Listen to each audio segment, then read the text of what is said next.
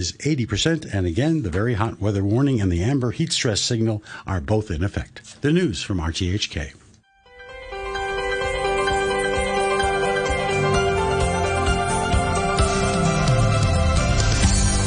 Good morning and welcome to Backchat. I'm Janice Wong and your guest presenter is Paul Zimmerman. Good morning, Paul. Good morning, Janice. On today's program, we're talking about building safety after a flat owner at the LOHAS Park complex in Tseung Kwan O apparently knocked down a load-bearing wall without authorisation. Sharp-eyed observers had noticed in a viral video showcasing renovations made in the flat that a load-bearing wall appeared to have been knocked down. The buildings department is now investigating the matter and have urged all property owners to comply with building regulations and seek professional advice before making any alterations to their flats.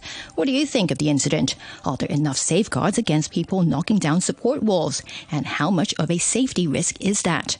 After 9:45, we'll mark World No Tobacco Day by looking at the latest government initiative to help smokers kick the habit. Let us know what you think on our Facebook page, Backchat on RTHK Radio 3.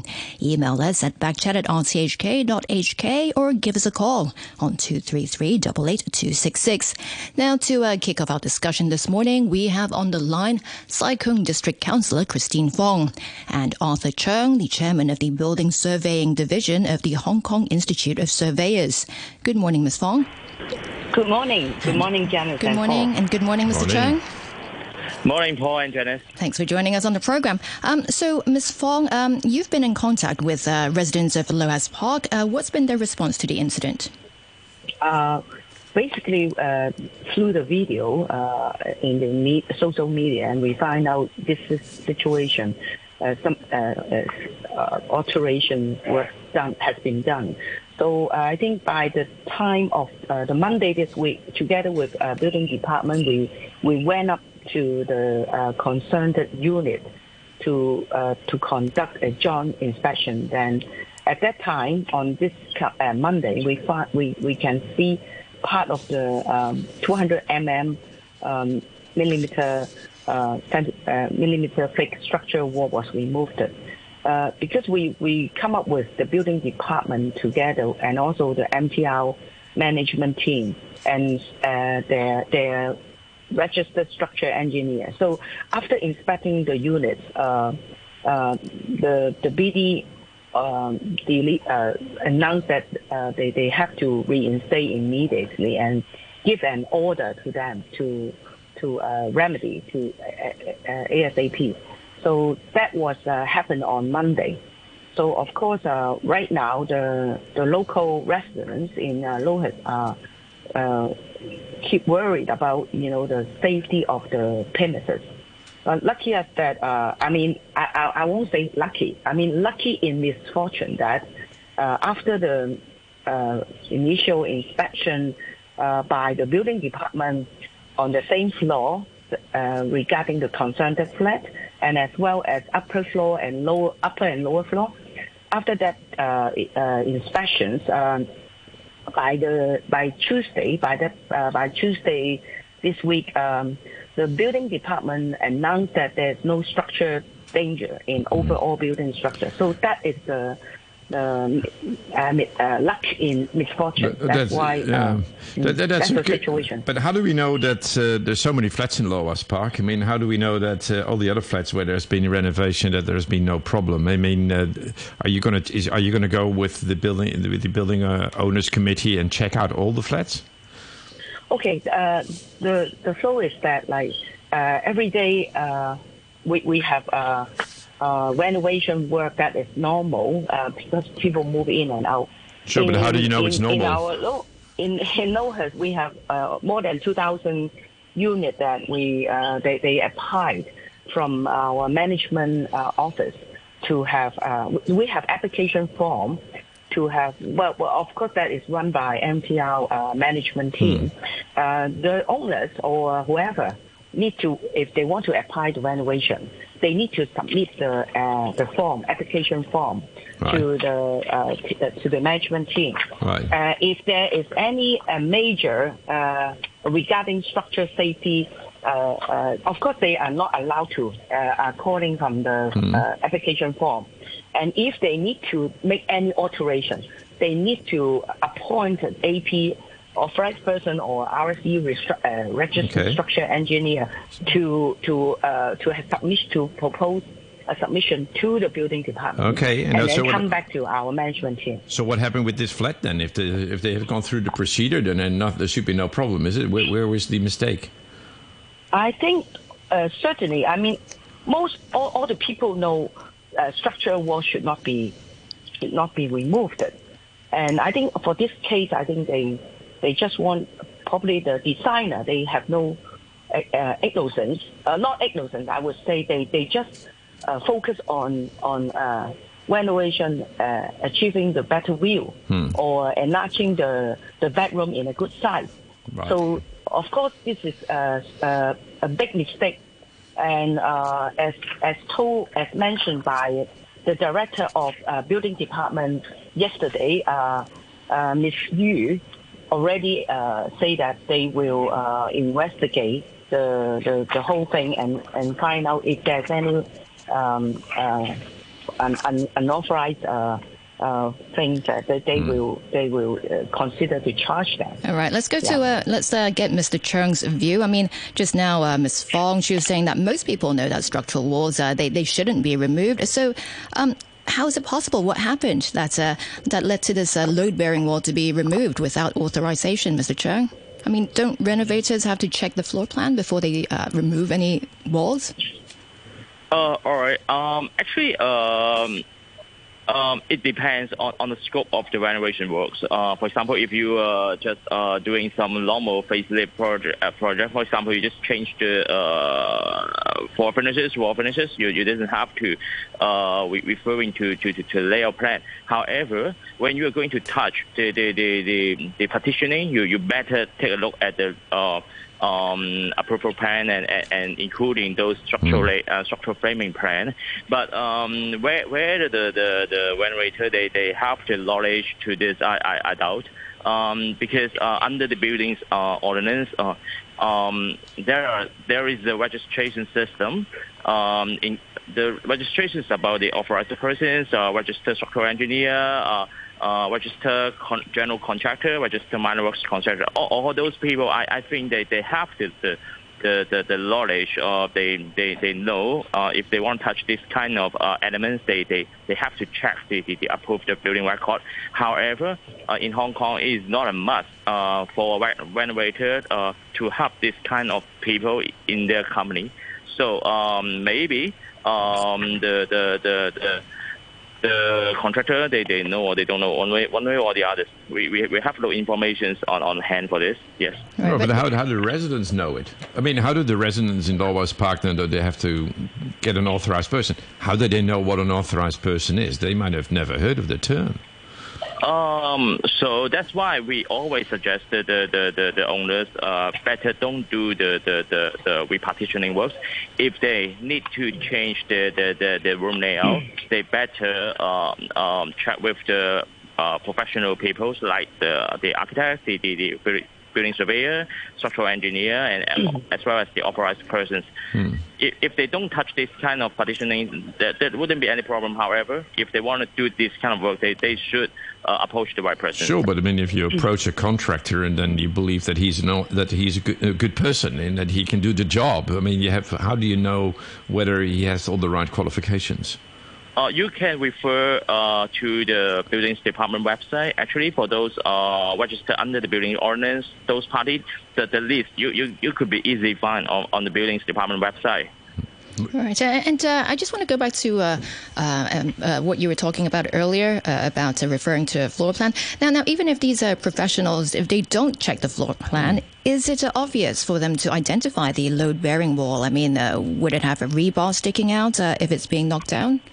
You can have a guess whether is this a low-bearing wall when you open it up, but to ensure it is low-bearing wall or not, you have to refer to the record plan. You have to check the building record. Where are they? I mean, somebody's bought a flat in LOHAS Park. How do they know what the building records look like? How do they know where to go and find it? Well, Paul, in fact, I think it is very common practice for renovators. They can easily check the floor plan of a property. Well, frankly speaking, they may not check the detailed structural submission because they need to call or print out the copy from the building department. But they can buy this kind of detailed drawings and submit proof that plan from the building department. But in normal, I mean, even a simple one that upload in the social media about, or even property agent, they also hold this kind of floor plan from the sales book at the very beginning of the premises they for sale. That kind of floor plan, they also have somehow, like for the simple checkup is for those bar with those wall, what we said, like the low-bearing walls. Those are rather it has been bolded and it's rather thick as shown on the plan. So it is not difficult for renovator, even though they don't have license, they don't being regulated yet. But for even renovators, they can easily check up from the floor plan. So since this is I think the plans are different. Frankly speaking, if you want to play safe, you have to check the record from the building department, because when for the old buildings, we cannot guarantee the for example, the assignment plan, the sales brochure drawings can reflect everything. So the true record should be kept by the building departments. It is open for public. You can get it from the building information center in the building departments easily. So yes, right. Well, it easily means you have to go there. Yes. I agree. For the detailed plan, of course, they are allowed to draw those kind of floor plan detailed drawings as well. But I mean, the simple mistake should not be made. Even a sale brochure plan also shown that kind of low-bearing wall. But then maybe you're not sure. I mean, but do the building owner, the flat owner knows that they have to check these things, and then where to check these things. I mean, they find a contractor. The contractor says, I can do the job, and then he goes ahead. So they trust the contractor. And in a case like this, then is the contractor liable? I mean, or is the owner liable? I mean, who's at fault here for? So that's why, Paul, I agree that in fact by law nowadays, or even by the building ordinance today, we don't have we didn't regulate the renovator. Do they have to have professional engineer or titled or qualified to on behalf of those renovators? So I think in coming day, I think the building department may consider to review the law. Should they have better higher education or better management team with safety management, especially the structure safety as well. That kind of people to as a technical director or signature or authorized signatory in whatever renovation company in Hong Kong. That may be one of the issues, because if you allow them to self-discipline, that may not be worked out, because in general public, you are asking a house owner or flat owners to know everything. I don't think that they will. They just rely on those renovators. Absolutely. So that's the situation. Okay, so Mr. Cheung, in this case, we're talking about who should be responsible. The director of building said yesterday the designer in charge of the renovation and the construction contractor may be held responsible. Do you think so? Yeah, actually, I think what the director of building said yesterday was quite right. Actually, those people like the designer, the owners, the contractor may be held responsible for this case, but because we don't have those case background on hand, so we cannot say who is responsible now, but they are possible to be responsible for this, yes. But what about the role of the MTR? I mean, they manage the estate. I mean, they were not told about the alterations. Does it mean they don't have any responsibility? Actually, frankly speaking, it's quite difficult to control these kind of activities within private premises, because they can be practical. They cannot get into every unit to assess the conditions every day continuously. Is not making sense. Yeah, but so, I mean, that sounds like an excuse. I mean, you got a big flat building. If there's a contractor working, you have noise complaints. You know that the contract, they go up and down the lifts. The materials get moved in and out. The property manager is fully aware that there's construction work going on. So, and earlier in the program, you yourself mentioned, or Christine mentioned, that there is a form that needed to be filled out to make sure you can do construction work in the building. So isn't the property manager has a responsibility of monitoring this?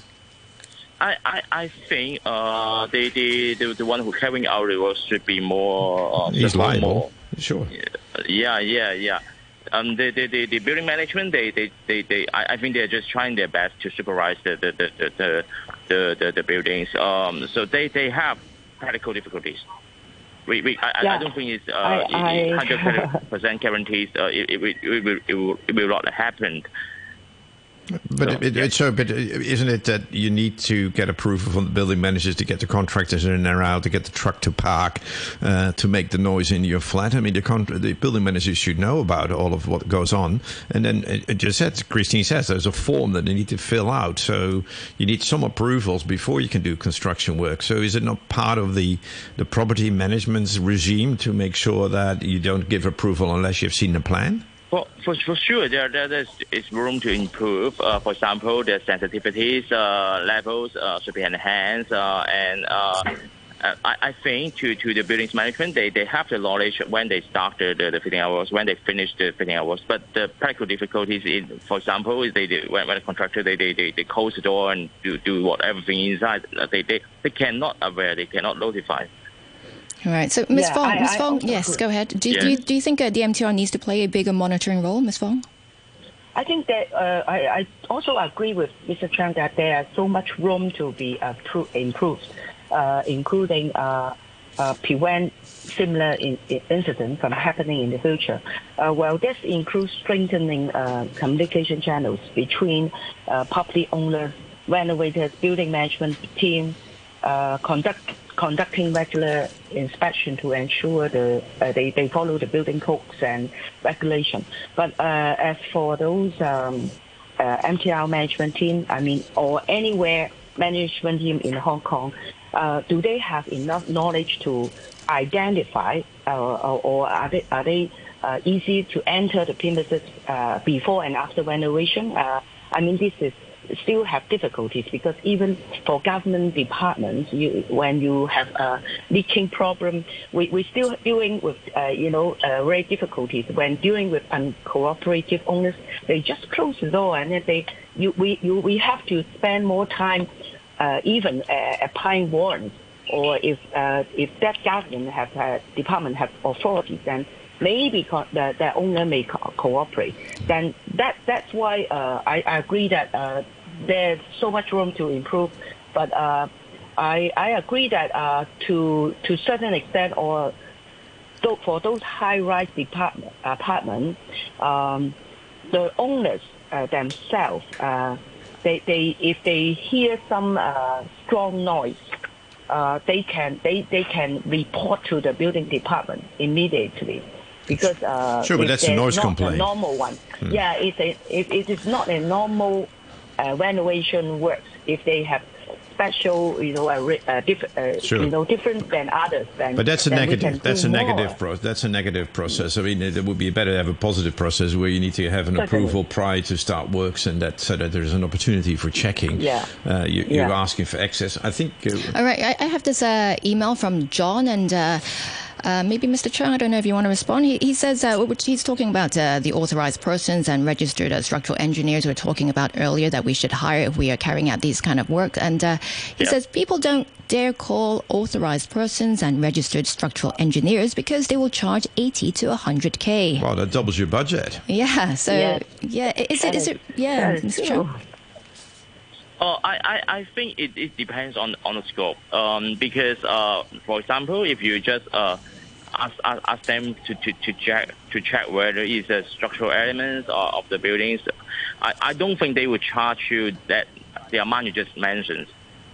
Yeah, I think it would be something like, for example, you formally apply to the buildings departments for approving consents, submissions, or minor works. They would charge you a higher way. But I think a feasibility study, for example, you ask them for a preliminary advice, I don't think it would be so costly. Sure, but I mean, even the words you use, asking somebody for a preliminary advice, a common person has no idea, who is not involved in construction work, would have no idea about what you just said.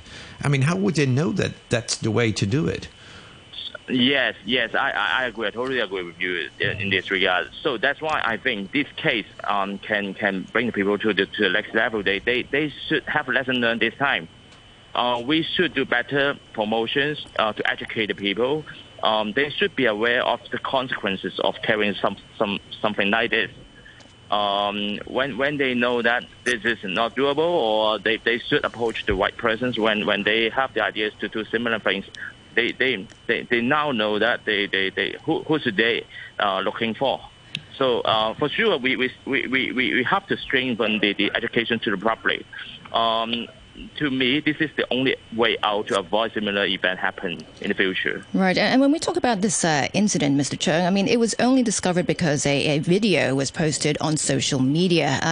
Do you think it's likely that there are other flats that have had their load-bearing wall removed? And we don't know about it. I have the same worry as you guys as well. I think yes, probably they would be some case hidden outside. But what we can do is for this case, we try to do better in the future. If you have if you worry about your own premises, whether there is some structural unauthorized structural alterations done before, I would suggest you better. Firstly, you can refer to the layout plan. For example, when you buy when you bought your premises, where the layout is the same as that moment. If there is a difference, and you can refer to those professional I just mentioned. Sure, but that's for my own premises. But if I'm living at LOHAS Park, I'm going to be worried that MTR has never checked any of these construction works by the thousands of flats that are there, and then there's a risk that there are more flats in LOHAS Park where there is a problem. I mean, technically, there could be a situation where multiple flats have alterations done which is unsafe, and the totality of that might be a risk to actually structural safety of a bigger part of the building. I mean, how do you know? I mean, who is responsible for checking that now? I don't think at this moment anyone. I'm not talking about just this. I'm talking about, for example, other buildings. Sure. I don't think any parties from now have the liabilities to check the whole building structure.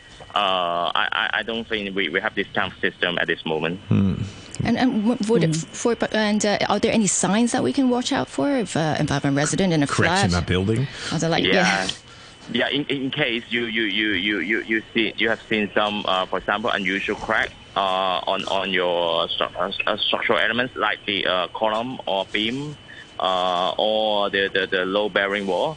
You have to be careful. So the people have to know what is a load-bearing wall, and they have to know what's a beam. They have to know these things. I mean, normal residents don't know these things. I mean, you guys, building engineers and architects, you know these things. But normal people don't know these things. They live in a building, and it's a house, it's a flat, a bathroom, a kitchen. They don't know load-bearing walls and beams.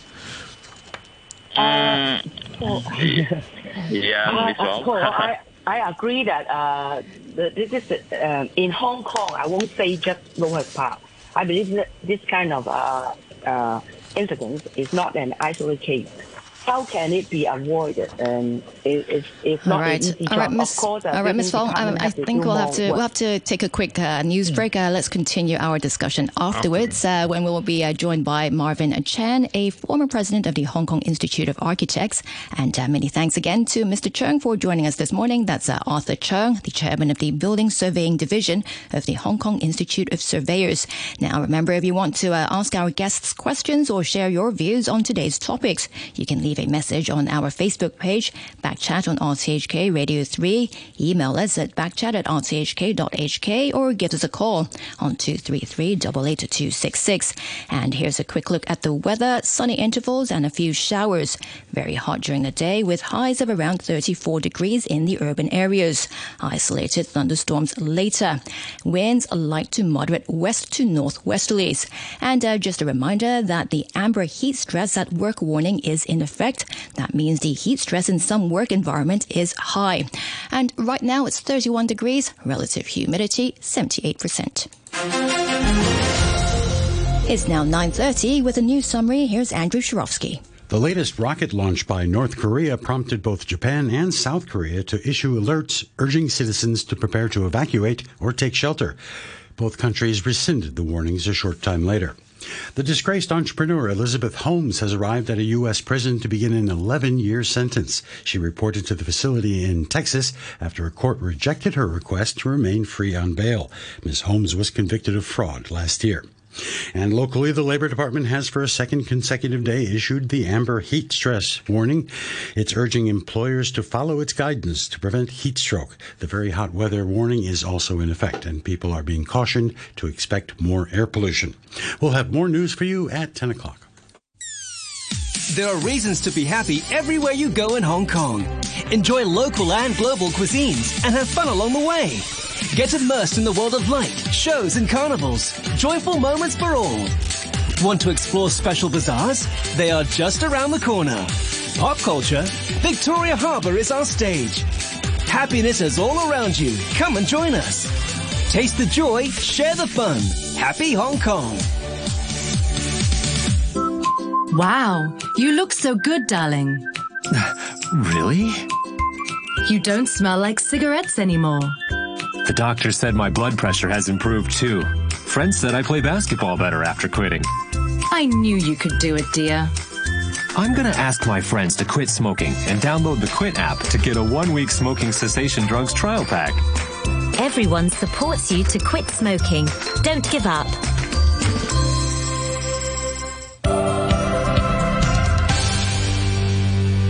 Welcome back. This is Backchat on a Wednesday morning with Paul Zimmerman and me, Janice Wong. Still with us on the program is Sai Kung District Councillor Christine Fong, and joining us now is Marvin Chen, a architect. Good morning. Morning, Marvin. Good morning, Janice and Paul. Good morning. Thanks for joining us on the program. Earlier, yesterday, we heard from the buildings department. They said that the people in the renovation industry should be able to identify load-bearing walls, especially because the wall is thicker and contains more metal components. Are you surprised that something like this happened? Yes, it's a very rare cases because I trust the normal. It's a norm in the industry that whenever we see the first thing is not to touch the structural wall. I think that is very common, even in the fitting out contractors and designers that have come across over the past 30 years. So it's really surprising and also alarming that something happened now. But Marvin, people that want to do renovation, they call an architect. He gives them a nice drawing, and he organises a contractor, and they do the work. How do residents of LOHAS Park or anywhere kind of know what to look for? And before the break, we had lots of technical terms coming around, and the common person doesn't know these things. Obviously, it's not the. Don't expect the owners or the common people know these technicalities. But anyone involved in the trade, like the designer and the contractor, they should be aware, because once we come across the structural elements, like load-bearing walls or things. The first thing is that it must be the reinforcement inside, especially with concrete structure, that they're aware there will be a thickened structure. It's very difficult to demolish. So it's a trade practice. Actually, I know that even the fitting out contractor not receiving the formal training or they should know. So in this case, it's very rare that the designer or the contractor can say they don't have that one, because when they come across they can tell the difference between the structural element and the normal non-load-bearing elements. Just from the steel contents they come across. Sure, so, but the flat owner is the one to check it. But how can they check it when they don't know? Okay, actually nowadays it's very transparent, because you can always go to the building department's website, and there's a system, Bravo, which they can actually, any person can call the plans, the record plans, from the approved record plan of the building, and so it definitely will cover the flats concerned, and they can always refer to the plans to do that. So even I'm actually helping out on the others, for example, the inspectors, not qualified architects or professionals, but just normal citizens. They could get access to all these plans before they embark on any retrofitting exercise or this kind of requirements. Right. So, Mr. Chen, what do you think this incident we're talking about, can really tell us about the renovation industry? Okay. So, because now apart from the professional that normally refer to architects and surveyors or regular structural engineers, all are qualified professionals, but in the interior, actually, there's no such control or thing. So there's no such qualified interior designer, so to speak. So anyone can be an interior designer, just do the interior. So obviously, there's people will not be aware of this kind of requirement. But in the construction industry, like the contractors or being contractors, when they come across, they're aware. So, but if the employer they can find anyone unqualified, there's no control over the contractor. So you remember in a few years back, there's a case of demolishing some sort of example, the balcony, which is also a structural element, and some surveying wall. So it indicates that there are more people that come into the industry are not aware of the proper practice. All right, and I want to go to Ms. Fong. Ms. Fong? Yes. Before the news, you talked about some of the concerns, how residents at LOHAS Park, they're still concerned or worried about the situation. Apart from safety, what else are they concerned about? Well, of course, the priority are they concerned about the safety of the structure, but and of course the reputation of the LOHAS Park. But at least as I mentioned, the director of the building department has already announced that there's no structure safety problems in LOHAS. So that's why they solve part of their concern. But one of the main thing is they still want they still hope the building department can provide support to this particular unit, including contact the AP and RSE, keep up until they complete the remove remedy work as soon as possible to resume everything into normal. In fact, before we meet with the MTR's RSE structure structure engineer, we look into those drawings, approved drawings already, and the building itself, there are many, I should say, like over 12 beams, low for low, and also many low-bearing walls. Of course, we don't support any single removable low-bearing wall. But at least nowadays, I mean, we said luck in misfortune. We hope that we should, like Mr. Chen said, we should educate the industrial, including the renovation works, and they should strengthen the communication channel to every property owners, renovators, building management team, and as well as the industrial itself. Right. I noticed, Ms. Fong, I noticed some people.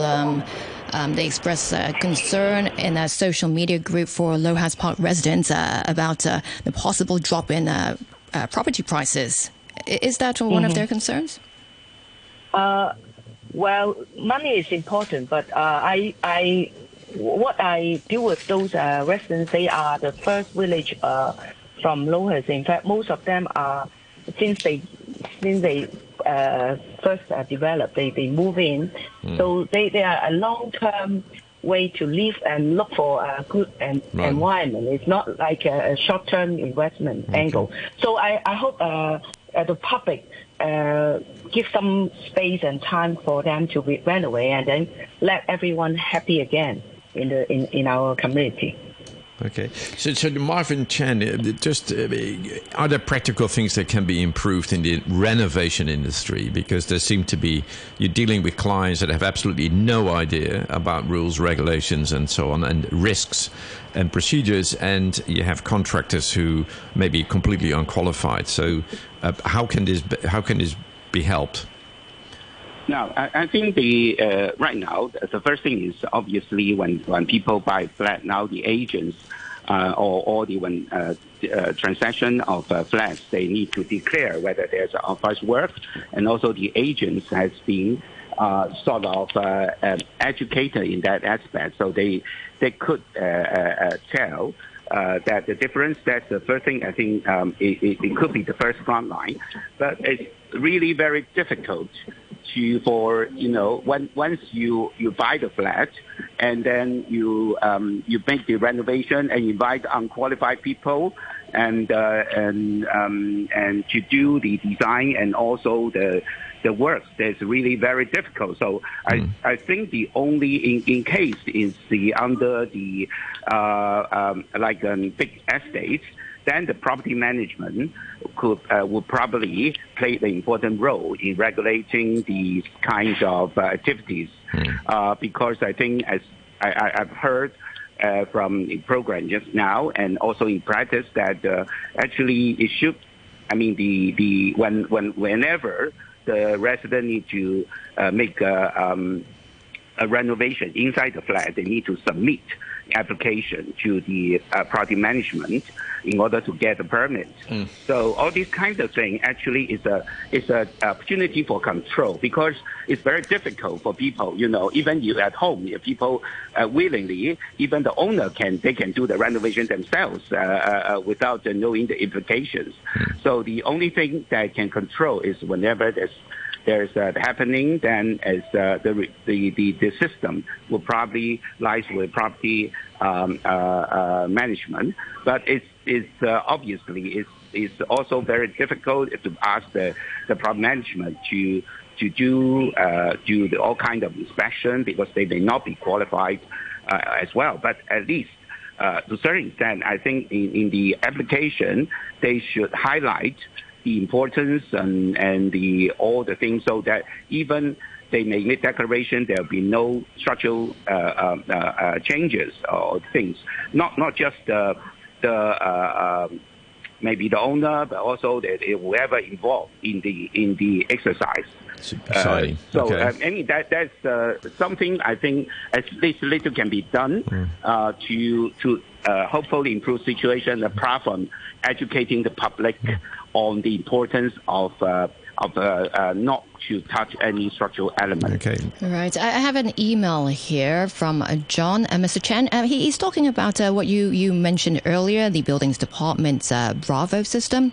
He says, number one, you have to go to the Buildings Department to register in person, and then the Buildings Department will send you a letter sometime weeks later. It's a manual system that takes weeks, and that email is from John. Mr. Chen? Yes. Yeah. Is there? Yeah.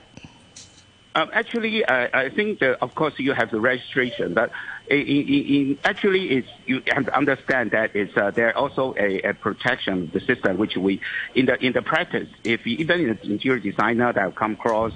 Not just the normal examination, they are aware of the Bravo system. So if for the qualified, they should have the experience of a register beforehand. Then it's very easy to just extract. Actually, sometimes you can just look at it online without going to the buildings department. So it's a very convenient system. I don't think there's a problem with that. But of course, if you for people who are inexperienced, with this kind of practice, then you should think twice why you bother to ask the firm to do the design if they have no knowledge of it at all or no awareness of it. Yeah, but I get somebody to do the design and the drawings look good, and he offers me a good price for the renovation. I mean, how would you know what to check? How do you know there is a Bravo? I mean, a common person is very unlike, you guys are experts, you guys are architects and surveyors, you know really. all the procedures. I would beg to differ, because I think in the practice, as you know, even the retrofitting, the contractors, you ask the normal interior design fitting out guys, and they all know, because if you want to remove a structural element, actually it's double the effort and the thing.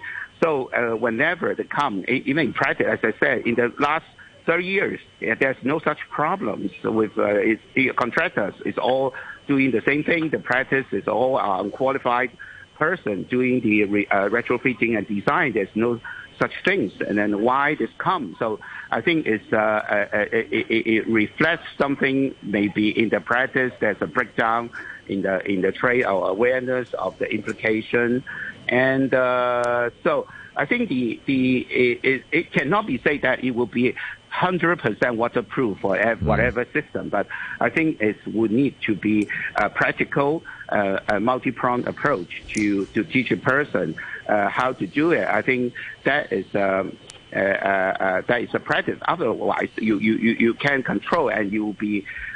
We will be careful of introducing very rigid control, and it may not be that. So that's what you're worried about. You're worried about rigid controls, but on the other hand, people out there, the common person has a difficulty to get the right people on the job. Not really. For example, for the people without the property management, there's a lot of how do we know? Exactly. You cannot just rely on the property manager. It's not. And how about the others, the department? And if you ask all the guys that must be taken by, qualified, then we substantially increase the cost. As you said, there's a concern. Is that the social cost that we are, the community is willing to bear? So I think there's a lot of controversial. I'm not for or against any of them. I think it needs to be a consensus, but to find a balanced way of maintaining the safety, while we can do it in the most economic and practical way. All right, Mr. Chen, we'll have to leave it here for now. Thanks again for joining us this morning. That's Marvin Chan, the former president of the Hong Kong Institute of Architects, and also many thanks to Christine Fong, Sai Kung District Councillor. It's now 9:48, and to mark World No Tobacco Day, we're going to look at the latest government initiative to help smokers kick the habit, and we'll do that right after this. 95 years of public service broadcasting. Stay tuned with Hong Kong. I'm Gilly of Consumer Council. Happy birthday, RTHK, for your 95th anniversary. May I wish you always filled with positive energy, continue to discover and report accurate, impartial and objective consumer news for consumers to shop smartly every day. 95 years of public service broadcasting. 95 years. Stay tuned. Stay tuned with Hong Kong. You're listening to Backchat. Call us on 233 88 266 and have your say. Today is World No Tobacco Day, and the Department of Health here plans to give out anti-smoking packs to mark the annual event. Starting next month, smokers will be able to get a free 1-week trial pack of nicotine patches from more than 200 community pharmacies to help encourage them to take the first step towards quitting. To give us his view on this latest initiative, we're now joined on the line by Professor Derek Cheung, a tobacco control and smoking cessation expert from the University of Hong Kong's School of Nursing. Good morning, Professor Cheung. Good morning, everyone. Thanks for joining us on the program. So what do you think of the government's latest initiative to give out free nicotine patches? Well, I strongly support the government initiative to do this thing. Actually, it's a very, according to our studies, we do have very many researches on this kind of, delivering free samples of nicotine patches, and now we call it as an NRT sampling. That is very effective to increase people's intentions to quit, attempt to quit, and also reduce the cost in recruiting smokers to use the services, and ultimately to increase the tobacco abstinence in the smokers. But I just have two more recommendations for the government because the first one is actually we see that the 5,000 number of patches is sounds large number, but actually in Hong Kong we still have 600,000 of smokers in Hong Kong. So I just think that this time the government can deliver these patches, free samples in many pharmacies, some clinics, and some district health centers. But I still think that this initiative can be expanded to many other private clinics, general outpatient clinics, and so on. So we still have many settings that we can approach smokers. So we need to get these chances to help these smokers to deliver these samples and motivate them to quit. And the second thing is that I think we cannot just give them the medication. The smokers still need some more resources, more support. They have to know how correctly use these NRT medications, because without these right instructions, they don't know how to do it. They don't know how to use this patch. The patch is not like those normal bandages, but we need some. But actually, it's not difficult, not very complicated. But they need these advices, and also more advices, quitting advices for them to increase their motivation. With the motivations, with the medication, with the behavioral interventions, the quitting chances could be higher. But is it medication? I mean, you're basically giving them the drug that they're looking for. It's nicotine. You give them more nicotine. I mean, the smokers will enjoy putting a pad on and having a cigarette because it double doses the nicotine. I mean, is this patch really the right strategy? Oh, yes, actually, first of all, there's very, very strong evidence showing that these patches can effectively increase smokers' chances to quit, because it can supplement the nicotine, but in a very slow doses, much slower dose pace than those through inhaling the nicotine through cigarettes. And it is very safe. It has already been proven in many medical researches. And actually, we suggest that smokers, if they want to use these patches, they need at least reduce their smoking consumption. But of course, this is much better. They can quit smoking because actually they have people. Why they cannot quit? Because they have withdrawal symptoms in the first few weeks.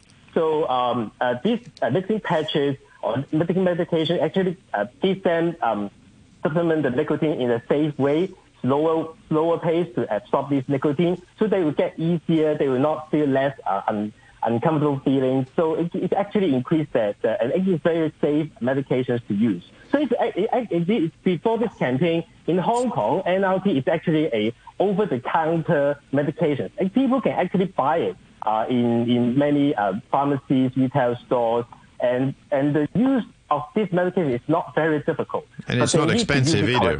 And it is not expensive. So people that have any intention to stop smoking, they can go to the shop and already do it. So why do you think that this will be helping to get smokers over the through the door sooner? Because because you need people with a good intent before it happens, isn't it?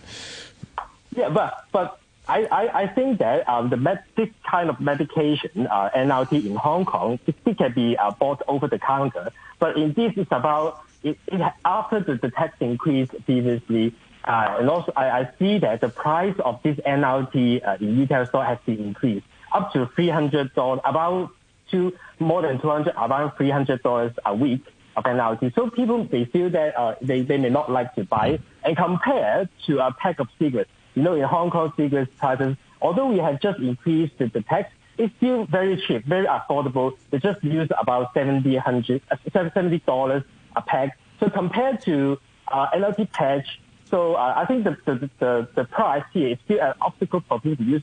And also another factor is that people still are not very familiar of this medication.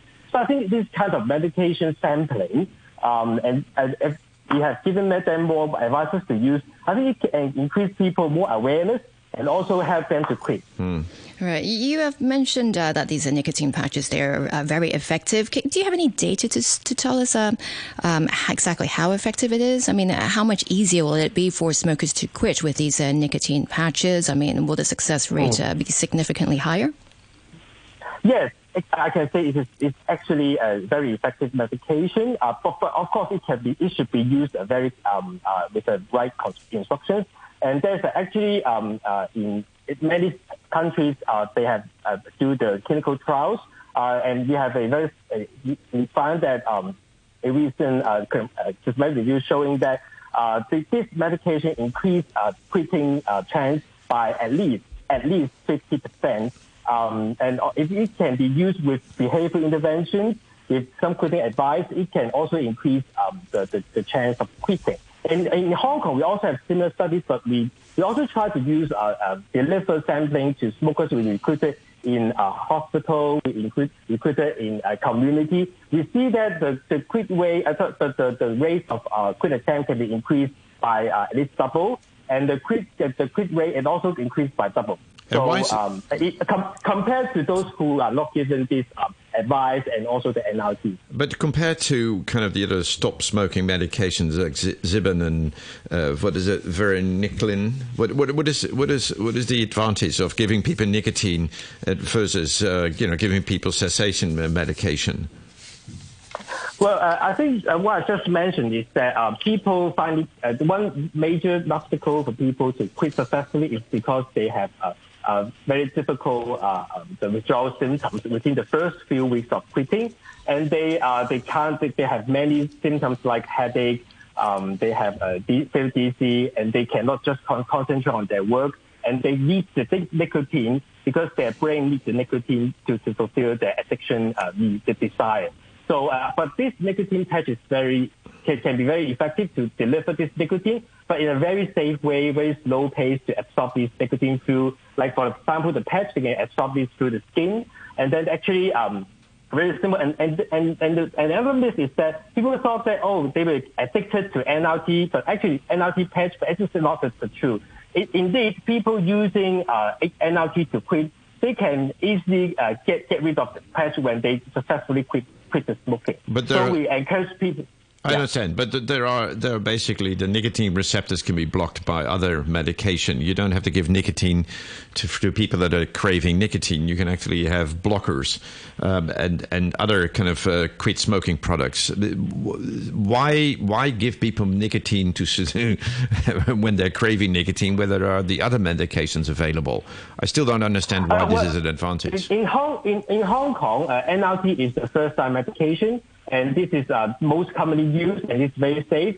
We do actually have other kinds of medications in the world, actually. But indeed, not many of them can be available. So I think the easiest way, and also other medications may also need doctor's prescription, which is not over the counter.